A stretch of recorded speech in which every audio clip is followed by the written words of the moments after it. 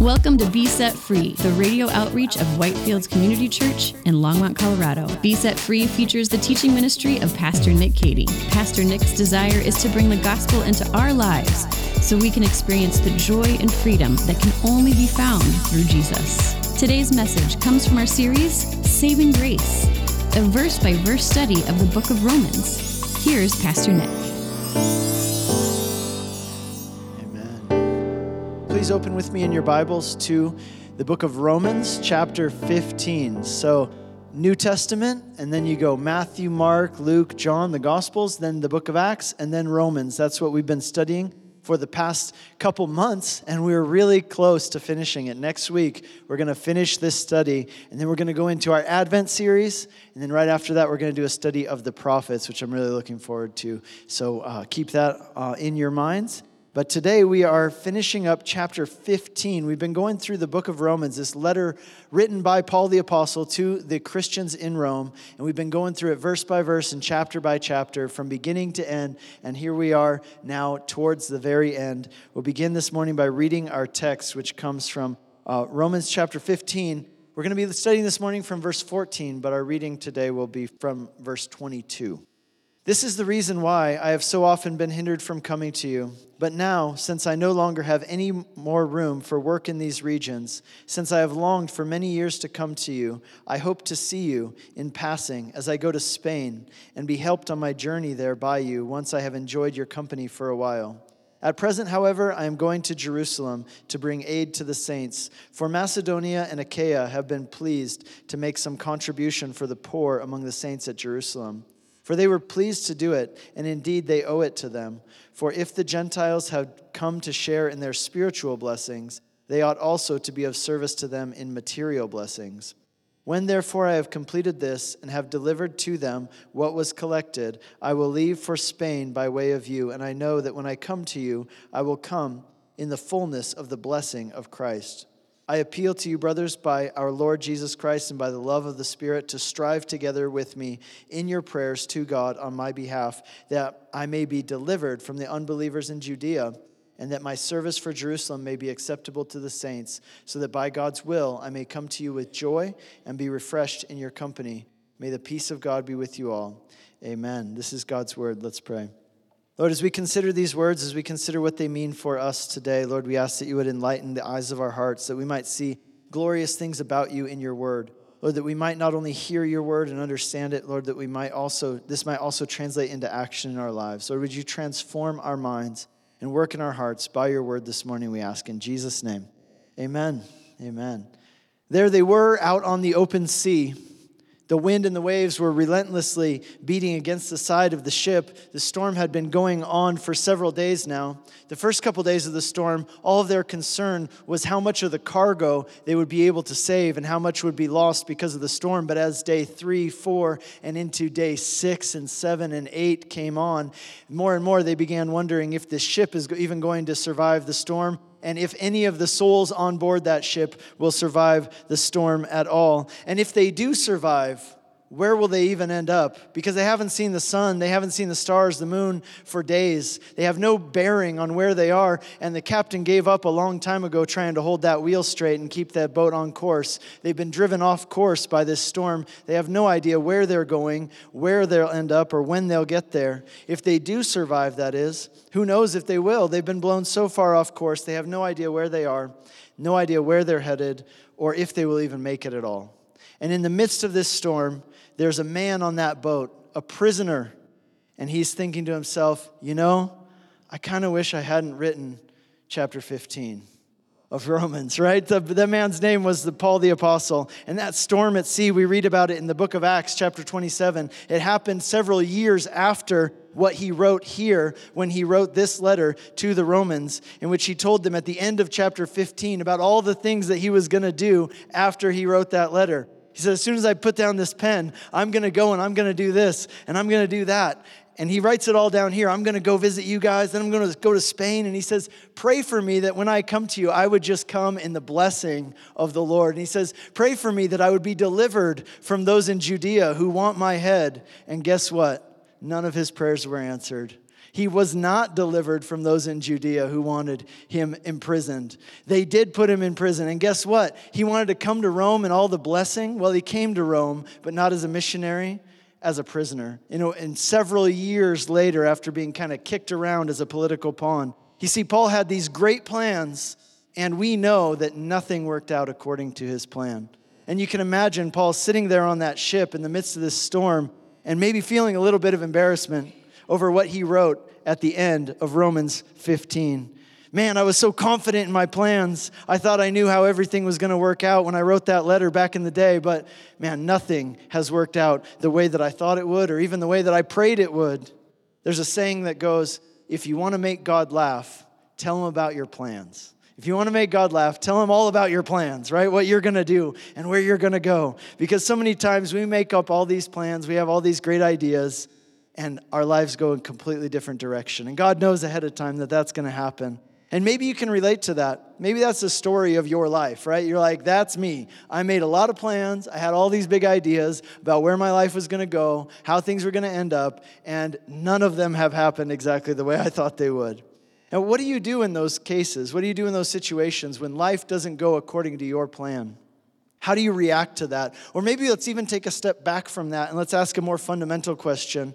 How do you even go about making plans in the first place? Like, what is the criteria upon which you decide what you are going to do, how you are going to plot the course for your life? That's a very important question to ask, especially this time of year as we get close to the new year and we start looking forward to the future. Well, here at the end of Romans chapter 15, we see that Paul did have a guiding principle for his life. And we see how that shaped the way, not only that he planned, but the way that he also reacted when things didn't go according to his plan. The title of today's message is Developing a Missional Mentality. And here's what we're going to see in this chapter. Number one, we're going to talk about Paul's missional mentality. And number two, we're going to talk about how to react when things don't go according to your plan. So Paul's missional mentality, and then how to react when things don't go according to your plan. We'll begin by talking about the first one of those, Paul's missional mentality. There are three key aspects that we see in this text about Paul's missional mentality, what it was and what were the aspects of it. The first one that we see is this. Key to Paul's missional mentality was the centrality of the gospel. The centrality of the gospel. Paul begins this section by saying this in verse 14. I myself am satisfied about you, brethren, that you yourselves are full of goodness. You're filled with all knowledge. You're able to instruct one another. But on some points I have written you very boldly by way of reminder, because of the grace of God given to me to be a minister of Christ Jesus to the Gentiles in the priestly service of the gospel of God. Here at the end of this letter, after everything Paul's written, he's laid out for them in detail what the gospel is and what it means for our lives, all the details of it. He's answered some frequently asked questions about the gospel. Then he talked about how the gospel transforms all of our relationships. And now here he's concluding, but he's thinking back, all of these things that I've written them, I wrote them about what the gospel is and what the gospel does and how it changes your life. And after all these things, Paul starts to wonder, man, I hope these guys aren't going to take this the wrong way.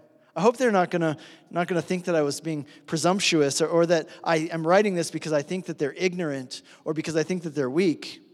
Maybe you've had a situation like that in your life. I know I certainly have, where you write someone an email or say a text message or some kind of letter, and the person totally misreads your intent and your heart in sending that and your purpose, your tone in sending that message. And what you intended perhaps to be helpful or even funny, they read it as insulting or offensive. And that's exactly what Paul is worried about here at the end of the letter. He's a little bit worried that the Roman Christians are going to get this letter, they're going to open it up, they're going to read it, and rather than being encouraged and thankful for it, they're going to be offended by it and find it a bit presumptuous. Like, what if they get this letter, they open it up, they read it, and they're like, hey, what does this guy think? That we're stupid or something?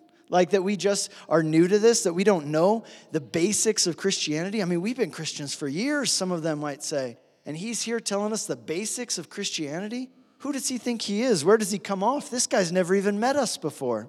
Paul realizes that they could take this letter the wrong way. And so here at the end, he writes these words to clarify his intent and to share with them his heart. He wants them to know what his motivation is in writing this. Because remember, Paul had never met these people. And so unlike some of Paul's other letters where he knew the people, he knew their church, he knew the situations that were going on, and he wrote to address certain problems and to help fix those problems, the letter to Romans is different. Paul had never met these people, and so as he writes to them, he wants to do two things. Primarily, what he wants to do is give them a resource that they can use for years to come. But he also wants to give them a source of encouragement.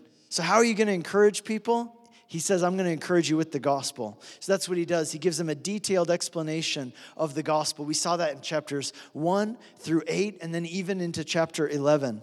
He wants to encourage them by reminding them of the gospel. And secondly, he wants to give them a resource that they can use for years to come. Something that they can duplicate, something that they can distribute, something they can use as new people come into the church, as new Christians are coming in, something they can use to train them and teach them. And truly, this is a resource that even today, as we study it, that's what we're doing right now. We're benefiting from this resource.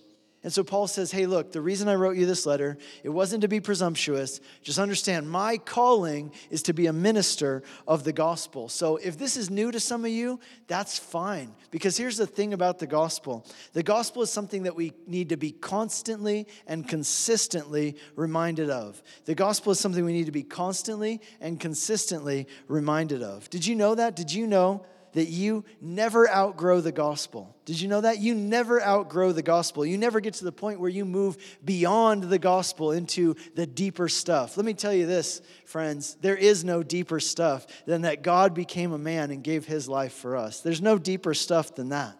See, the gospel, the core message of Christianity, it's the good news about who Jesus is and what Jesus did. And that message has implications for every area of our lives, from the way we spend our money, to the way that we work, to the way that we live in our relationships with our kids and our spouses, and every area of our lives. The gospel has implications for it. You've been listening to a message by Pastor Nick Cady of Whitefields Community Church in Longmont, Colorado. We'll get back to the remainder of this message in a moment. We are open for in-person worship on Sunday mornings with services at 9:15 and 11 a.m. Come grow with us on Sunday mornings, online or in person at 9:15 and 11 a.m. If you have missed any part of this message or past messages, you can find them all at besetfreeradio.com. Now, back to Pastor Nick with the remainder of today's message. The gospel message, who Jesus is and what he did. Let's talk about who he is. Jesus is God incarnate. That's what we're celebrating as we get closer to Christmas. That God took on human flesh. He became one of us so that as one of us, he might save us. And how did he do that? What did Jesus do? Well, he lived, first of all, a perfect and holy life.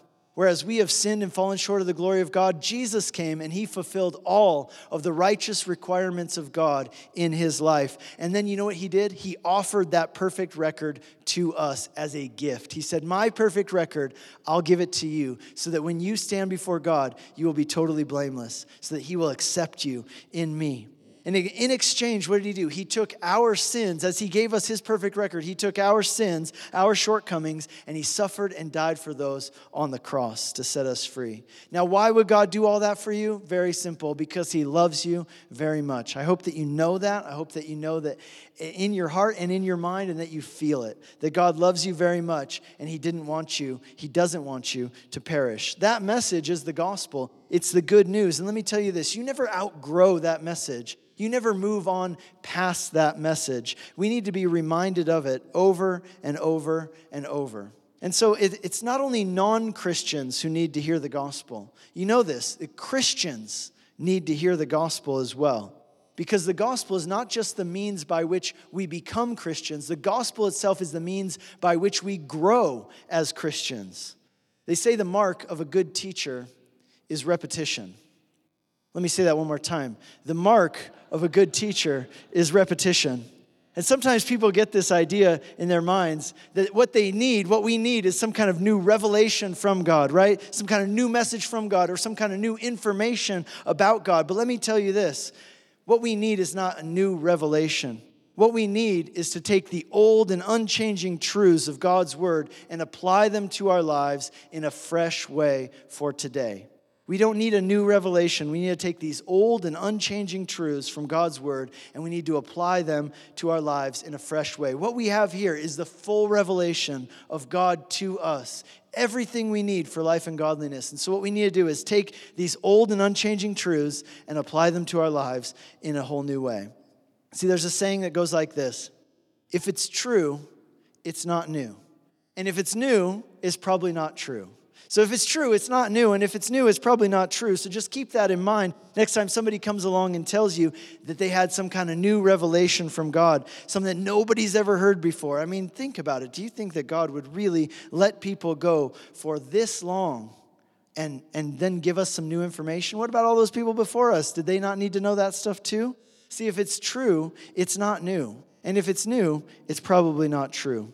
What we need to do is take the old and unchanging truths of God's word and apply them to our lives in a fresh way today. And that's why Paul says, hey, what I've written to you in this letter, I know it's not going to be new information to some of you. I know that some of you are very familiar with this. Maybe you've been Christian for a long time, but I need to remind you of it, because no matter how long you've been a Christian, you never outgrow the gospel, and you constantly need to hear it consistently again and again so that it can continue to do its work of transforming your heart, transforming your mind, and transforming every area of your life.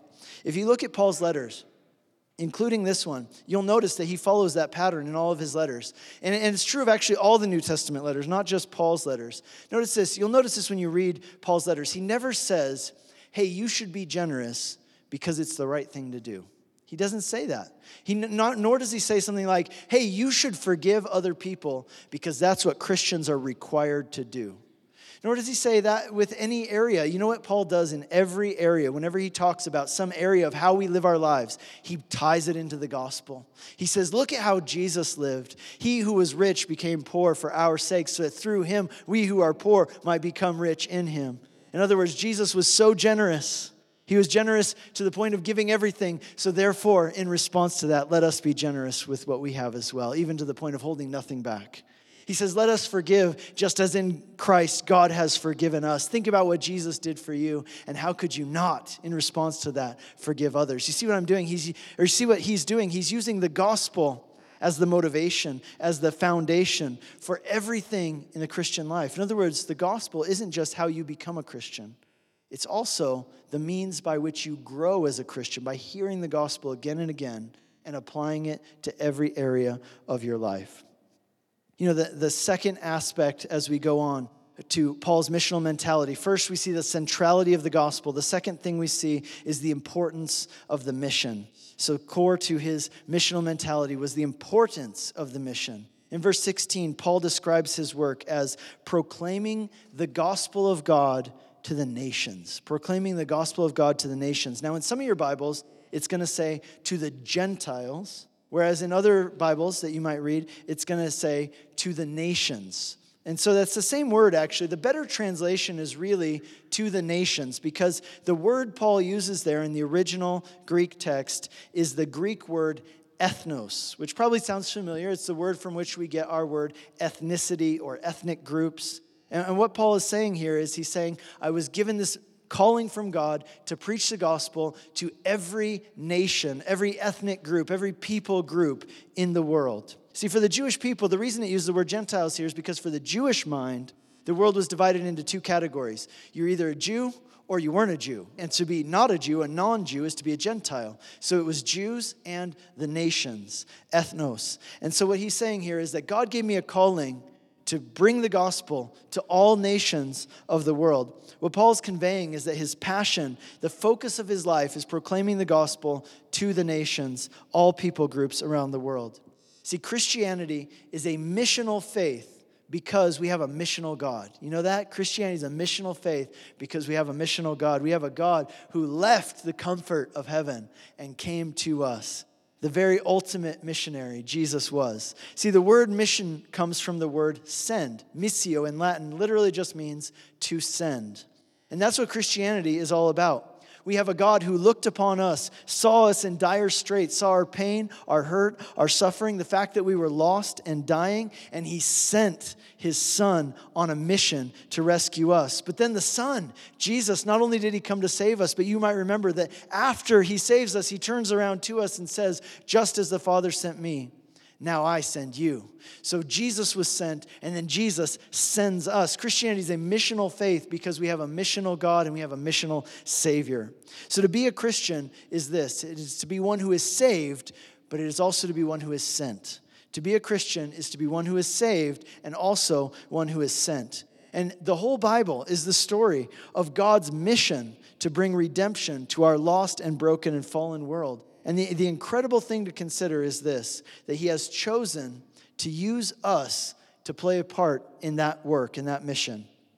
Paul says this in verse 16, that the work of proclaiming the gospel, he says it is a priestly ministry. A priestly ministry. The job of a priest in the Old Testament was to represent God to the people. So the job of a priest in the Old Testament was to represent God to the people. Now think about what that means for you and me. If the work of spreading the gospel is a priestly ministry, what does that mean? It means that when you do the work of proclaiming the gospel, you are doing a priestly ministry. You are acting as God's representative to that person that you speak to and to whom you speak the gospel. So whether it's talking to your neighbor and the conversation somehow turns to Jesus and the gospel, whether it's in your community group where you're just getting to remind someone as they talk about something going on in their life, you're able to bring the gospel into that situation, remind them of how the gospel applies to that particular situation. That's a priestly ministry. You get to be God's representative to speak the message of truth and life to that person. In other words, being missional and looking for opportunities to speak the gospel to people, that's not just an additional add-on, like an optional add-on to the Christian life. It is a core, central part of what it means to be a Christian. Paul says in verses 17 and 18, he says this, "In Christ Jesus then, I have reason to be proud of my work for God. For I will not venture to speak of anything except what Christ has accomplished through me, to bring the Gentiles to obedience by word and deed." Paul the Apostle was probably the greatest theologian in the history of the church, especially the early church. He was the greatest theologian. And here what we have in Romans is kind of his magnum opus of Christian theology, his work as a Christian theologian. But here's the thing that's interesting. Paul says, it wasn't my work that as a theologian that thrilled me and excited me and got me out of bed in the morning. You know what thrilled me and excited me? The thing that I want to boast the most about and brag about the most? It was my work as an evangelist. That's what enlivens my heart. Not writing theoretically about God, but getting out there and bringing that living truth into people's lives to help them go from death into life. He understood that he had been sent by God on a mission to bring God's love and truth to the world. Now let me ask you this. Do you know that that's true of you as well? Do you know that? Do you live with that thought in the forefront of your mind, that awareness that you have been called by God and therefore you have also been sent out by God? So if you've been called to God, you've also been sent out by God on his mission. This mission to seek and save that which is lost and broken, to do his work of dispelling lies and bringing truth that gives life, to do this work of binding up that which is broken and bringing healing and restoration and reconciliation. And we get to speak the words of eternal life into people's lives, the good news of the gospel of Jesus Christ. The way that we develop a missional mentality is by keeping our eyes focused on Jesus. The way you develop a missional mentality is by keeping your eyes focused on Jesus. Paul, in his letter to the Philippians, in chapter 2 of Philippians, he says this. He says, I want you to have the same mind, the same attitude, the same outlook that Jesus also had. That although he was God, he emptied himself and he took on the form of a servant. See, Jesus lived his life with a missional mentality. He was hyper aware of the fact that he had been sent by God to this earth on a mission for a purpose. And so the focus of his life wasn't to make himself comfortable. It was wholly to fulfill the mission which the Father had sent him here to carry out. A few years ago, I read a book by Sebastian Junger. I don't know if you've heard of it. It was a New York Times bestseller, but it was called Tribe. If you haven't read it, it's a very interesting book, very short and fast to read. It's called Tribe by Sebastian Junger. Now, Sebastian is not a Christian, and I don't agree with all of his analysis or all of his conclusions, but what he wrote about in this book was very interesting in regard to what we're talking about here and the need for mission.